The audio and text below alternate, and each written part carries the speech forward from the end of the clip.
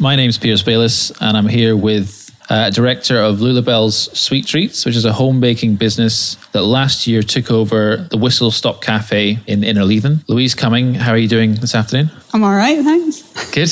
So I thought I'd start by asking you a little bit about your background. Yeah. How much do you want to know? If we focus on the business background, so I believe you mentioned before the interview that your first business. This isn't your first business. No, this is my third. Yeah. So we'll start with the first business to get an idea of. So I started my first business when I was 21. Basically, I wanted to work with horses, and my dad, who was self-employed, there's no money in horses unless you're like your own boss. So he kind of kicked me into starting up my first business, which was a mobile grooms business. Right. So that meant that I moved around around the country looking after other people's horses for them, whether that was while people were on holiday, mucking out, that sort of thing, all the way up to riding and schooling horses and breaking them in.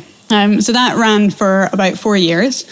And I enjoyed it. It was a lot of hard work, and it was. I think business seldom is easy. Yeah, but I think it was a very physical job as well. You know, I could be mucking out like upwards of 20 stables a day, and you know, moving from yard to yard and yard, and starting at 6 a.m. and not finishing till like 9 o'clock at night. And but did you have arms of steel by the end of it all? Yeah, I did. Not surprised. And it was good. It was teetering on the edge of I needed an extra pair of hands, but I didn't have enough regular business coming in to employ someone. So it was at that difficult tipping point of, you know, what am I going to do with this? So it was almost like grow the business or look to pastures new. Yeah. And I made a decision. I had been staying with my parents, and that was all fine. I had enough money for the car and whatever going out, that was fine. But the business coming in wasn't reliable enough really to grow it on with employees and things like that. So I decided to end that after 4 years and went travelling and did a bit of hospitality work after that. So 4 years later, after doing bar management and cocktail bars and that sort of thing, the opportunity came up to rent a 20 stable yard, which kick-started me having my second business, because we thought it would be a much better business model because the horses came to me. I wasn't doing the travelling. And they pay a monthly amount, and they have to give you notice if they're leaving and that sort of thing. So it's a much more stable, if you like. Yeah, I think so, business plan. And it was working really well. And at one point I had all 20 boxes full, and it was going really well, and we had a good reputation. Oh, that was nice. Then the maintenance on the yard, on the farm, started to slip, and customers were complaining about things. I was trying to get the farmer to fix things and improve facilities. And it just wasn't getting any better. And horses were starting to, you know, it was getting close to whether things were getting injured. And I did not want to have that on my record. Yeah, so you prioritised the welfare of the horses. So I just decided after 4 years to call it a day with that, because I had started to lose some customers because of the facilities and things like that, which I didn't have control over. It sounds like you actually kept control, because when you felt the control was slipping away, you then made the decision not to. Reassessed and decided at that point what to do next. Yeah. So you didn't lose control, you just brought it to a close at the right time. Yeah, well, I had a good reputation, and I wanted to keep that. And that was important to me. I also had I had quite a big thing going on in my personal life with the death of my mum. So it was kind of time to move on. So that's when I then moved down to the borders into Innerleithen. And it's a bit of a story into the third business.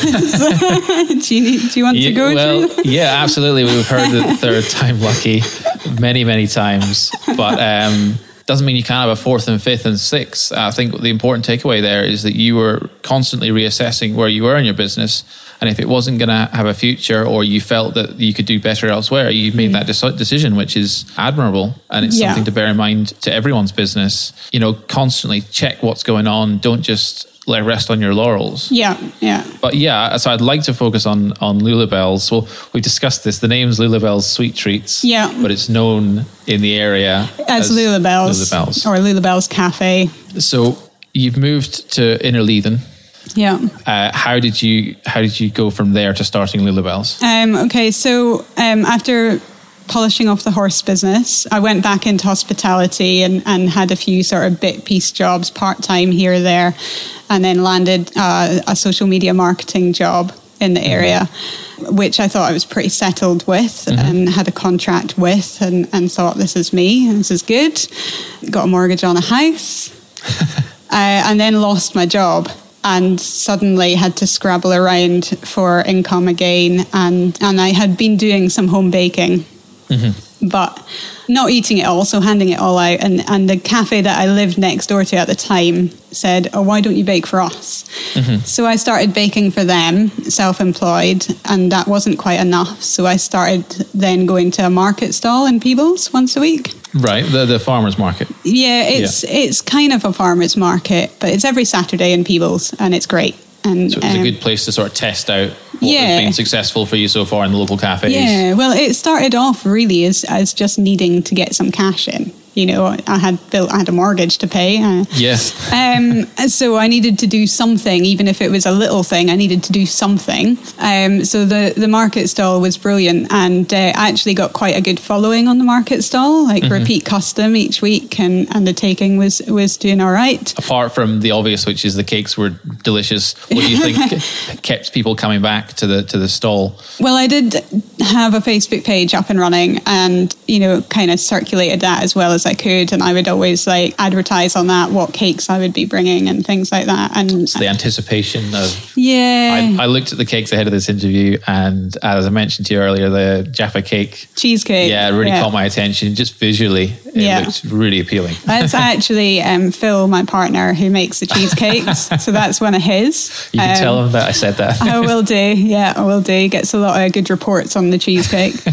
But yeah, so I think that brought a lot of people down. And then also the market itself has its own following. So people come to that and then they see the cakes and then they return week after week for them. So that kind of got me started thinking, well, I could take this further. You know, there's not a lot of jobs in the area to go for. And I had known that the Whistle Stop, as this was on the market, and it had been for about 3 years, I think. So I'd kind of had half an eye on it for a wee while, and just had a conversation with my dad about it, actually. Yeah, and seek some advice from those you trust. It was probably him who pushed me into actually like jumping and doing it. But then once the decision was made, I'm very decisive and I just go for it. Do you feel like he's pushing you, or do you feel like you're asking him to push you? No, it was my idea, actually. Yeah. I had actually originally thought about, I was going to approach the owners if I could rent the cafe and run it as my own, because it had been on the market for so long. And I had just been chatting to Dad and said, I think I might do this. And he was like, why rent it? Why not just buy it? And I was like, oh, well, actually, by the time you've paid rent on something, you might as well be paying a mortgage. Yeah. So we went and looked into the figures. I actually used an agency to help me find a mortgage provider. They were brilliant, and they helped me write out a business plan and everything and do all the financial forecasts and stuff like that to then go to the banks with. And sort of present your idea as not just let's do this, but an actually well thought out proposition. Yes. But I am a very decisive person, and I do like things to move quickly. So from decision to actually go for it and actually buying the property probably was only like a couple of months. Wow. But I imagine it's an intense couple of months. Yeah, but I like to be busy. I like having a project to work on and goals and things like that. So I like to have a lot of drive. So I really quite enjoyed it all, to be quite honest. I get bored when things are going like steadily along. So I did actually enjoy it. I do feed off the pressure of deadlines and things like that. I enjoy that too, and I think it speaks to your idea of constantly reassessing. Yes, you're just not sitting still, and hey, if you like it, do it. Yeah, So this question, I guess doesn't apply to all three businesses. We'll restrict it to just Lulabelle. But if you go back to the beginning of the process and you could speak to your past self, what piece of advice would you give to them as the most important? Yeah. So the biggest thing that caught us out with the cafe was that this was the first business that I had that was VAT registered. And just a bit of lack of experience. We got caught up. We'd taken over a going concern, and at no point did we close the cafe. We kept it running every day when we opened it. So we did the refurb very quickly. Because we opened straight away as soon as we got the keys, we were taking money. So money came into the bank. And we thought, that's great. We'll use that and we'll do the refurb. So we got the joinery work done. We did the painting. We were in here like till midnight painting and things. We bought new fridges. We refurbed the place and we were really happy with it. And I don't regret that at all. But it was like 3 months in, because we bought the place in April. So 3 months later, we get our first VAT bill. And I just was not prepared for it. Right. Just had taken my eye off the ball with that one. I knew it was a VAT registered business. I had done all the paperwork. I had, an accountant and a bookkeeper.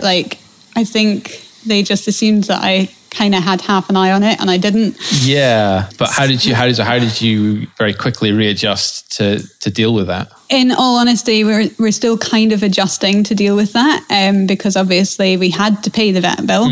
So then we were in a bit of a deficit and we're recouping that as we go along. So, in hindsight, you could say, well, we shouldn't have done the refurb that quick. Should have paid the first VAT bill and then done it with what was left. Or maybe we could have done the refurb in more bit pieces. But yes, you can plan for everything though, and you can never predict how things are going to happen. Now, perhaps you could have predicted that.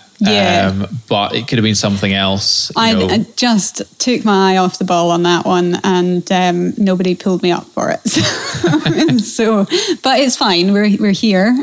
So, what do you think you'll do in the future to minimise shocks like that? Well, every VAT bill is a shock.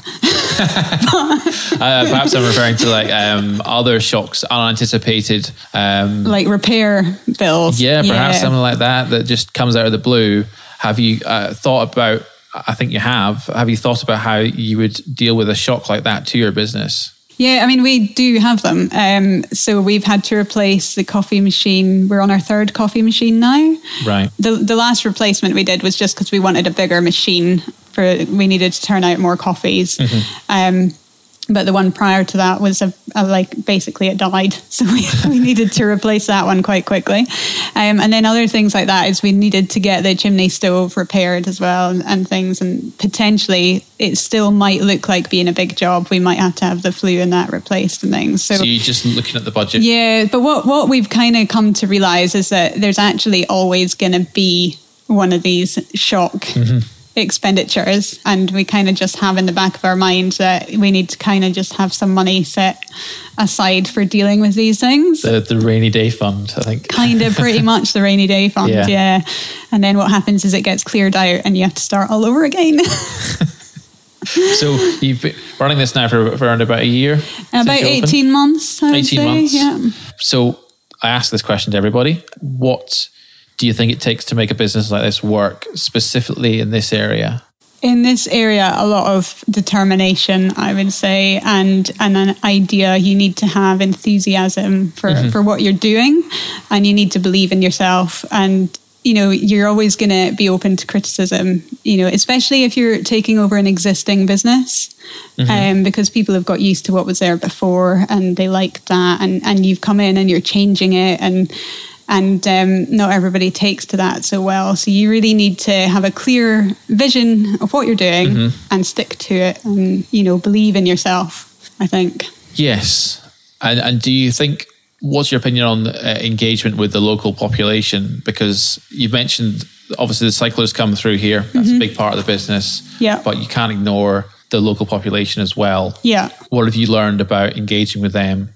So we try to be as inclusive as we can with everyone. For example, our menu, we've got vegan options. We've also got a very carnivorous, meaty breakfast. We've got gluten-free options as well. And we actually, because the whistle stop that was before us had a bit of an older generation. And we had initially planned on scrapping the whole of that menu and starting again, but we ended up keeping quite a few bits and bobs. So we wanted to keep some items that would be familiar to the previous customers, so that they still felt welcome coming in and things like that. So you put your stamp on it, but you didn't just disregard what had come before. No, we tried to keep a certain amount. I mean, I think it's fair that, you know, we had put our heart and soul into this. Yeah. It's fair that we want to have it how we want to have it, but it's also a good idea to try and keep at least a little bit that's familiar to people. Yes, a mixed approach that you can't please everybody, but you can do it your way and not just disregard the others. I think that's an important lesson. And if you could add one thing to the Scottish Borders to help grow your business, I'll give you godlike powers here.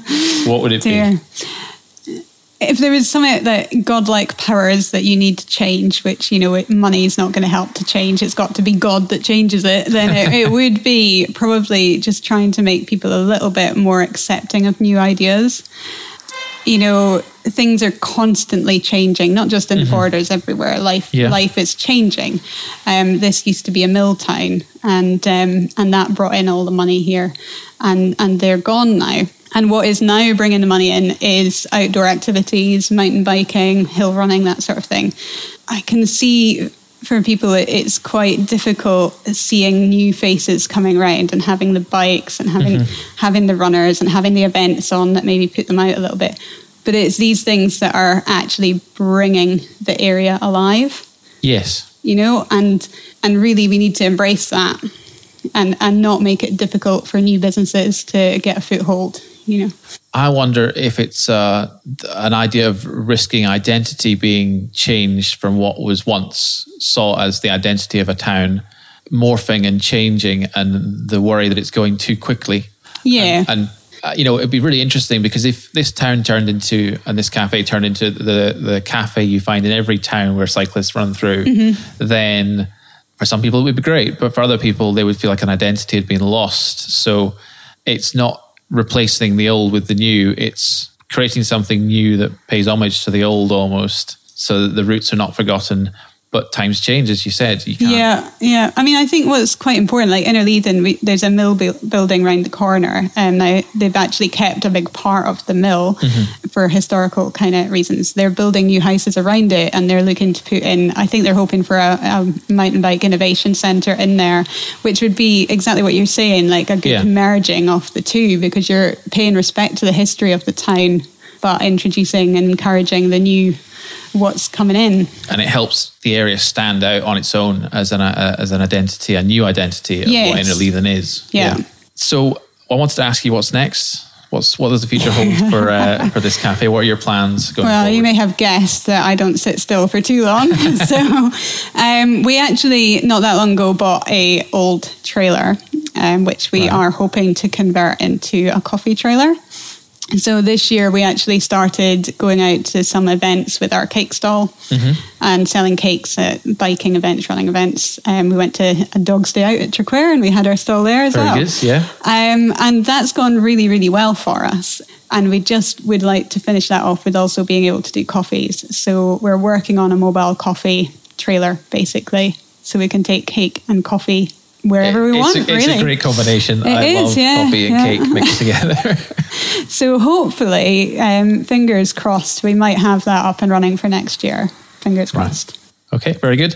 Well, Louise Cumming, thank you very much for your time. Thank you.